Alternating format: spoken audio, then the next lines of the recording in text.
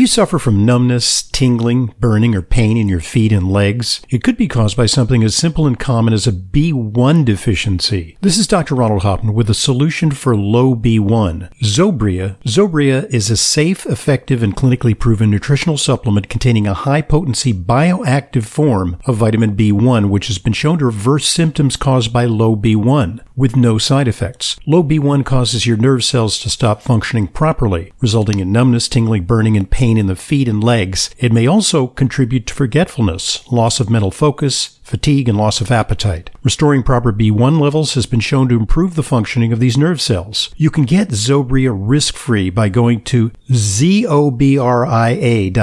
That's zobria.com and get 20% off with coupon code Hoffman at checkout. This offer is only available to Intelligent Medicine listeners. That's zobria.com. Vitamin B1 perfected.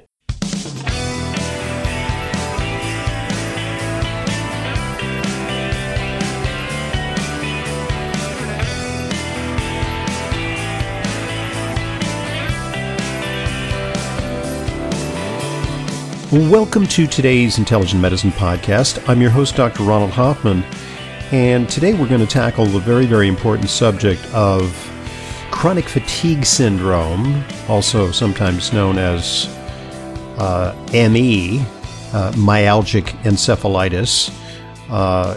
We are going to talk to an expert. She herself has personal experience with chronic fatigue syndrome because she was afflicted with it at age 16. She is trained as a chiropractor originally at the Palmer College of Chiropractic, and she graduated later with honors from the University of Bridgeport Human Nutrition Institute Master's program. She now resides in Munich, Germany, where she has studied at the Technical University of Munich.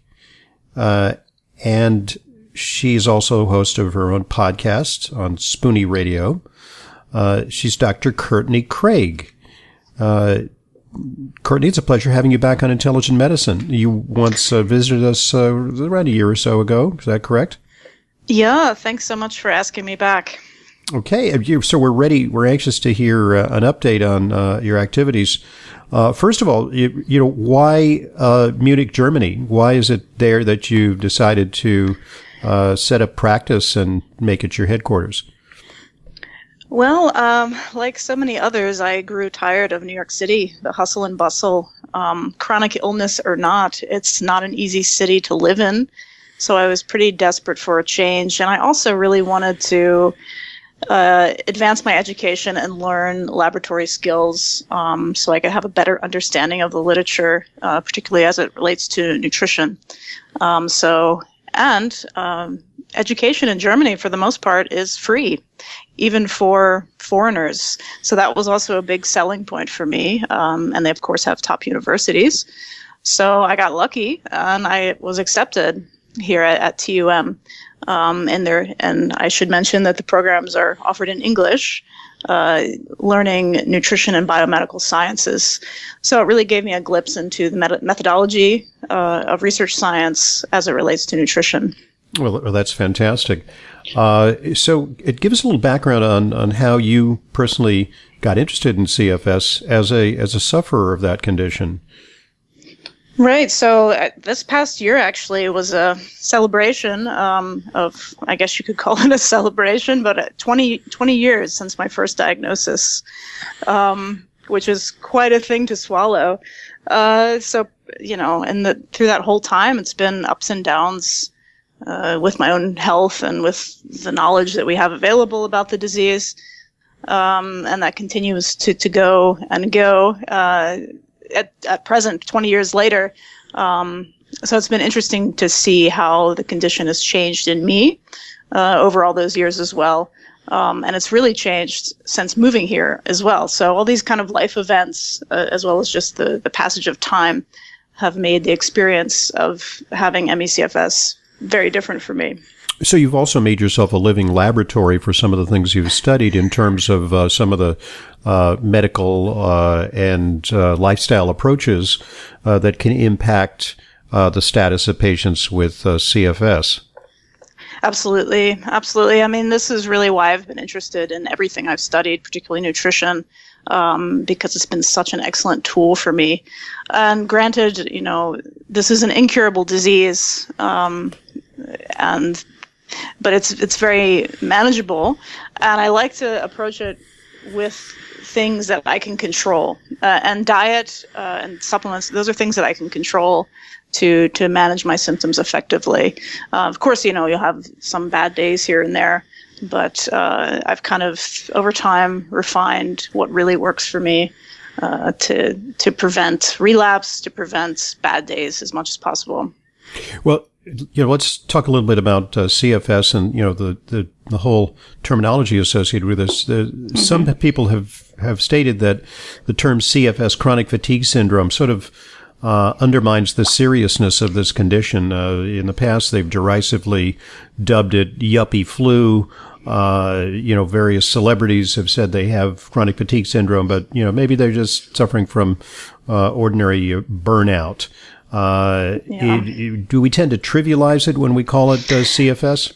Yeah, I mean, this is still a problem, and it's still the butt of some jokes, right? To use a term like this, and at the same time, governing bodies and the scientists and experts out there have tried to change the terminology. I think most recently it was systemic exertion intolerance disease, or SIDE, which did not catch on at all, and it's not being used at all. But it's actually very germane, because that is truly one of the hallmarks of the disorder.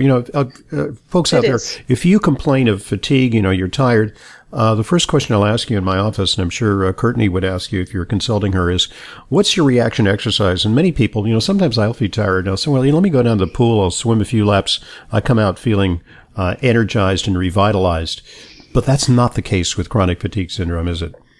Right. No, and that's really the hallmark defining symptom of this condition is you have this unrelenting fatigue, sometimes even flu-like symptoms. So the immune response responds after exertion. Now that could be physical exertion, or that could be mental exertion. And I find this happens to me too. I sit down to work one day, I'm writing for my website or other work, and then it triggers, an inflammatory response. I feel slightly feverish. I feel pain, all of these things. So it's not just physical exertion. It can be mental exertion.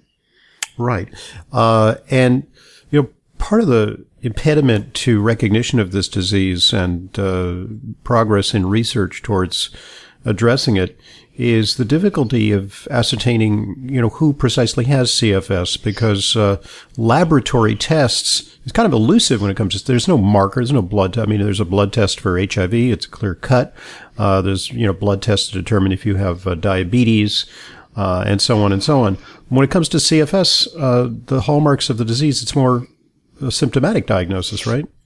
Right. It's very subjective. And this is really the crux of the problem with this condition, having been in it as a sufferer and as a scientist or researcher for 20 years. We haven't really moved the needle on this so much. And you see headlines now more often, potential biomarker for CFS, potential biomarker here. But the problem with all of these is we are not comparing this finding to other fatiguing illnesses. We're just comparing abnormalities to healthy individuals. But we have to consider that people with MS, people with mental conditions like depression, people with other types of autoimmune diseases also experience fatigue. So we have to compare any potential biomarker that we've found in ME/CFS to other fatiguing illnesses. Otherwise, it's not specific. Maybe it's just a result of being fatigued or deconditioned or whatever it is. And that's really what researchers desperately need to do right now, is start comparing potential biomarkers to other fatiguing illnesses so that we can get as specific as possible to decide what makes ME/CFS so much different than every other chronic condition. And it's a little bit of a wastebasket diagnosis too, because just like another condition with an acronym, IBS, irritable bowel syndrome, it's, when you don't have colitis and when you don't have Crohn's disease and when you don't have parasites, and all the tests are negative, then they relegate you to the IBS wastebasket. Similarly with CFS, it's sort of like, well, we can't find anything. In fact, you've written a book. It's an ebook, which is available on Amazon. All my test results are normal. A smart guide to testing for chronic fatigue syndrome. So is it possible that there are many shades and subtypes of CFS? It's just not one monolithic disease? Well, we don't really know that for sure yet. Again, that's going to be really hard to pick out because every patient presents in such a different way. And some people have different triggers. For me, myself, and for many, it was a virus that you never recover from. But for other people, it's a traumatic injury that's musculoskeletal, or it's an emotional event in their life. So it's going to be chemical hard exposure to determine that. Yeah, or an exposure to mold or other sort of chemical pollutants. Absolutely. So, understanding the origins of this is going to be very, very difficult to tease apart. But getting back to this idea of testing, and this is one thing that I encountered myself, in the early days. It took me years to even get this diagnosis. And on average, I think most patients experience 3 to 5 years to get a diagnosis. So that's how trash can it is. We need to get better at that. And part of that just comes with, basic medical care. You're not getting adequate assessment, and that's really what I write about a lot in the book you mentioned, because it happened to me. I wasn't having a thorough evaluation of the entire system. Doctors have tunnel vision and don't order all of the tests that they should. They certainly aren't ordering more comprehensive testing like functional medicine testing or testing for exposures or things like this. So number one, I think the most important thing for patients that present with fatigue of any kind for over 6 months, you need a thorough evaluation that looks at all of these things. And looks for, other possible more remediable causes of fatigue, such as hypothyroidism, absolutely, perhaps some form of adrenal dysfunction, and on it goes. But what's this? Is there some unifying theory now in the best circles about what causes CFS? Does it have to do with hyperexcitation of the immune system, or perpetually inappropriately activated cytokines, something like that going on? Yeah, again, we have literature on all of those things, but none of them are specific to the condition. We have had an influx of research, I think, within the last 5, maybe 10 years. A lot more research dollars are being put in. The NIH recently put in about $7 million to fund multi-center projects. So there's more interest. Still there's really more a drop research. in the bucket, considering it's really the billions still expended on other conditions. I mean, it's estimated that there's really maybe a million enough. or two with pretty hardcore CFS in the United States or internationally. if you do the numbers and compare the amount suffering versus the research dollars, it is sad. But nonetheless, it has increased over the years, and we're getting some really interesting research coming out. But as far as grand unifying theme, it's a little hard to kind of piece everything together. We have groups looking at metabolomics, which kind of consistently shows a kind of a low metabolic state in ME/CFS patients, where we're not producing energy efficiently. We have trouble with the breakdown of carbohydrates. Glycolysis is hindered. We also have studies looking at the gut microbiome. And that's consistently showing dysbiosis and lack of diversity. We have new studies looking at autoantibodies, which seem to be very common as well. One of the most interesting areas of research right now, I think, is looking at new imaging techniques to image the brain. Yeah, not just perfusion, which has been known for quite some time, the lack of blood flow to the brain, but actually measuring the energetics, inflammation in the brain, the energetics of the brain. Yes. So we see some neuroinflammatory signs in new imaging studies. My theory of how all these are connected is what they all have in common, rather, is they all have a chronic inflammatory state, which is not really surprising because chronic disease itself is inflammatory. we have excess oxidative stress, we have mitochondrial dysfunction, and all of these things that kind of perpetuate the disease. And you mentioned cytokines, and all of those studies are kind of all over the place as well. But that just ties into the fact that in this condition we have excess oxidative stress, excess inflammation, and I think the most severe cases, the cases of patients who are bedridden, who have sensory sensitivity to light and sound, inability to get out of bed. These, I think, are the most severe as far as their inflammatory load, their oxidative stress load. Yeah, they literally want to lie in a darkened room, and even sound is jarring for them. Yeah. The thing is, this is not a cause, right? Because pretty much all chronic disease has inflammation as a common factor.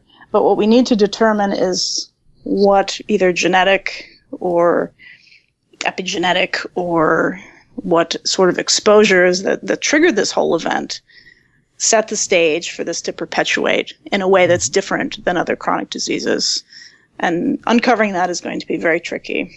And there's been a lot of controversy over whether there's a psychological contribution.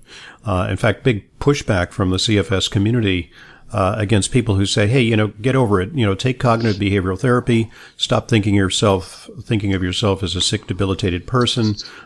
Begin cautiously to exercise. Break through your limitations that you feel when you're tired when you exercise. And then there's been enormous pushback against that because the people who don't like that approach feel that the critics who say it's a psychological condition just don't understand the fundamentals of CFS. Absolutely. And it's interesting to read the literature that's out there by the field of psychiatry that are trying to push out this kind of theory, because if you look at their papers, they don't cite any of the biomedical research. They don't cite any of the high-profile papers. So it's like they have their heads in the sand. And this is such an issue that I'm tired of hearing about, because it's kind of like kicking the dead horse. Mm-hmm. I mean, as we mentioned earlier, this disease is defined by inability to exert oneself, physically or mentally. So how on earth is exercise, graded or otherwise, going to be beneficial when the one thing that makes this disease unique is our intolerance to exertion? It's a little bit like telling people who have a heat intolerance to, gradually have more and more exposure to sauna, so that they get used to it. Yeah, that's not what happens here, and it causes so much harm to patients, and I see stories of this all the time online, and it's heart-wrenching. And this is a real problem, especially in Europe. This is less of a problem, I think, in the U.S., but here in Europe, these ideas are pushed even harder. Here in Germany, in the U.K., pretty much all over Europe. And this is what the government insists that the providers do first for patients with this diagnosis, regardless of age, regardless of anything, severity. And it causes so much harm because most of these patients that undergo these graded exercise therapies relapse, some of them so detrimentally that they're bedridden afterward. So, rule number one, do no harm. And this is one initiative that has done so much harm to so many patients. It's very, very sad. Is there evidence that this is viral? Because at various times they've come up with the idea that, we can just use antivirals. In fact, even some AIDS drugs on patients who have chronic fatigue syndrome, and just wipe out the virus and then they'll feel good. A lot of patients still come to me, after being seen by their primary care. And when they can find nothing, they do an EBV virus panel, Epstein-Barr virus panel, and they say, well, it's abnormal, and so you have, quote, Epstein-Barr virus, and they're relegated to the scrap heap. There's, you have a virus, we don't yet have treatments for that, but at least we have an explanation. It's a virus. This is a virus. Yeah, when you do a test like that, it was a virus. There's very seldom is the virus active when you actually run these blood tests. And these are viruses that are very common, endemic in most of the if you look for them, you're going to find them in the vast majority of individuals. Absolutely. Yeah.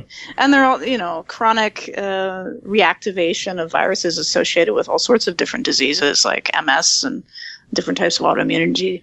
But the thing is here, again, talking about etiology of the condition, and some people, I think people present with a post-viral type fatigue. Mm-hmm. And it could be EBV, it could be CMV, it could be HHV6, it could be cytomegalo, I just said that one, but mycoplasma pneumonia, I mean, you name it. All of these. Or some as yet undiscovered agent, but it just triggers an overall immune response where it appears that the Epstein-Barr virus is reactivated, but maybe it's being co-activated by something.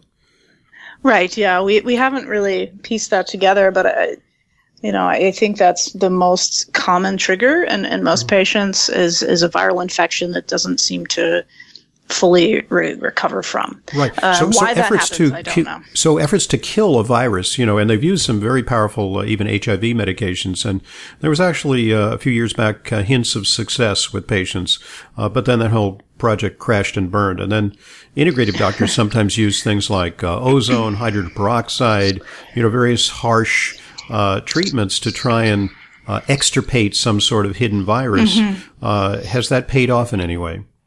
Yeah, most clinicians have gotten away from prescribing antivirals because they're not so effective. And I think the main reason for that is you have to know when the virus is reactivated. When the virus is reactivated and you take a medication geared to that virus, it's going to be more effective than when it's dormant, but potentially still causing immune modulatory problems. Yeah, as far as natural approaches, I don't necessarily think it's a good idea to target the virus specifically unless you know it's active, but instead support the immune system in general, take a more broad view to prevent the viral reactivation in the first place. Well, let's take a look at some of the basic theories behind this. You've actually written and talked about the impact of the microbiome on the immune system and signaling that can affect the brain, the nervous system, the muscles, energy metabolism. What's going on there? Oh, the microbiome is slowly becoming less of a black box for us as we learn more with the literature. It's the hot topic of the century, I think. It's still really challenging as a clinician, and particularly a clinician working with ME/CFS patients, to know exactly what to do here. We know that almost 40% or more of ME/CFS patients have some form of IBS. A large percentage also has small intestinal bowel overgrowth. I seldom find a patient that doesn't have any gut issues whatsoever, and I do stool testing and these kind of things. So the goal is, of course, to understand if there are pathogenic bacteria present and they need to be treated using antimicrobials. Or if there's just a general dysbiosis, you need to support some sort of protocol that's going to improve diversity. And I think diet as well as fasting is one of the best ways to achieve that. And one of the issues that you've tackled lately is the possible role of a ketogenic diet in helping patients with this condition. And the hint is that they do have issues related to their carbohydrate metabolism. Yeah, absolutely. And again, any sort of major shift in dietary change we know can dramatically alter the community and the microbiome. So switching to a ketogenic diet or even if you're starting on a standard diet and switching to just a low carbohydrate diet is going to have dramatic shifts in the gut microbiome. And we know ketogenic diets are going to be more favorable to short-chain fatty acids, which have very anti-inflammatory effects.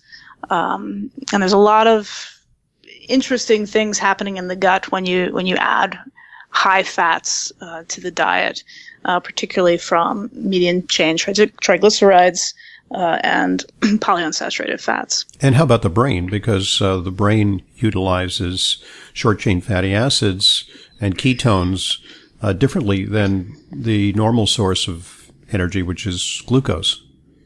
Absolutely.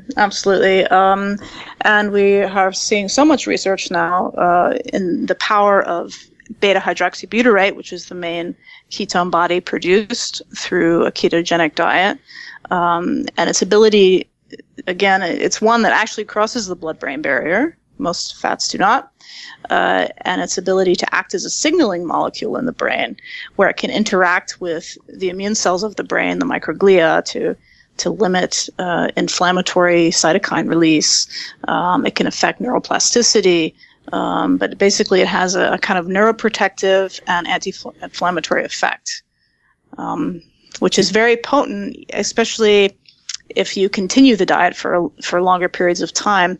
We know that the more you're on ketogenic diets, the more you have receptors on the brain that take up the ketones. Mm-hmm. So the longer like you're on it, the more train your brain effect. to be more receptive to that. These things take time. Do you induce the beta-hydroxybutyrate via diet changes, or can it be taken as a supplement or a precursor? I think either is certainly a viable option. I'm very interested in using exogenous ketones. The problem is they're rather expensive for the average person to acquire. You can use just fasting or a standard ketogenic diet, but you want to ensure that you're increasing beta-hydroxybutyrate. So if you're going to fast, you need at least 18 hours to increase blood levels of beta-hydroxybutyrate. It might be less if you're on a strict ketogenic diet. If you use ketone salts or esters, those are also very effective for increasing beta-hydroxybutyrate, but they tend to be very expensive. I have been using medium-chain triglycerides. MCT oils, yes. This is kind of a cheaper way to do it, but it is proven to be just as effective, but you have to take a bit more. And it can cause some gastrointestinal distress, but it resolves after a few days. And you've written about some of this on your website. Let's give it out before we pause for before we go to part 2. What is that again? It's CourtneyCraig.com? drcourtneycraig.com. Dr. Courtney. Let's spell it. It's a little exotic for some people. I have a long name. Yes, drcourtneycraig.com. So CourtneyCraig.com. Okay, that's pretty straightforward. Okay, folks, because we divide our podcast into 2 parts, we're going to move on in part 2. To talk about specific strategies. We can talk about supplements for CFS, for mitochondrial support, and we'll talk a little more about the personal journey of today's guest. She's Courtney Craig. She's a DC, a chiropractor, with special interest in nutrition and in remediating the problems of patients with chronic fatigue syndrome. I'm Dr. Ronald Hoffman, and this is the Intelligent Medicine Podcast.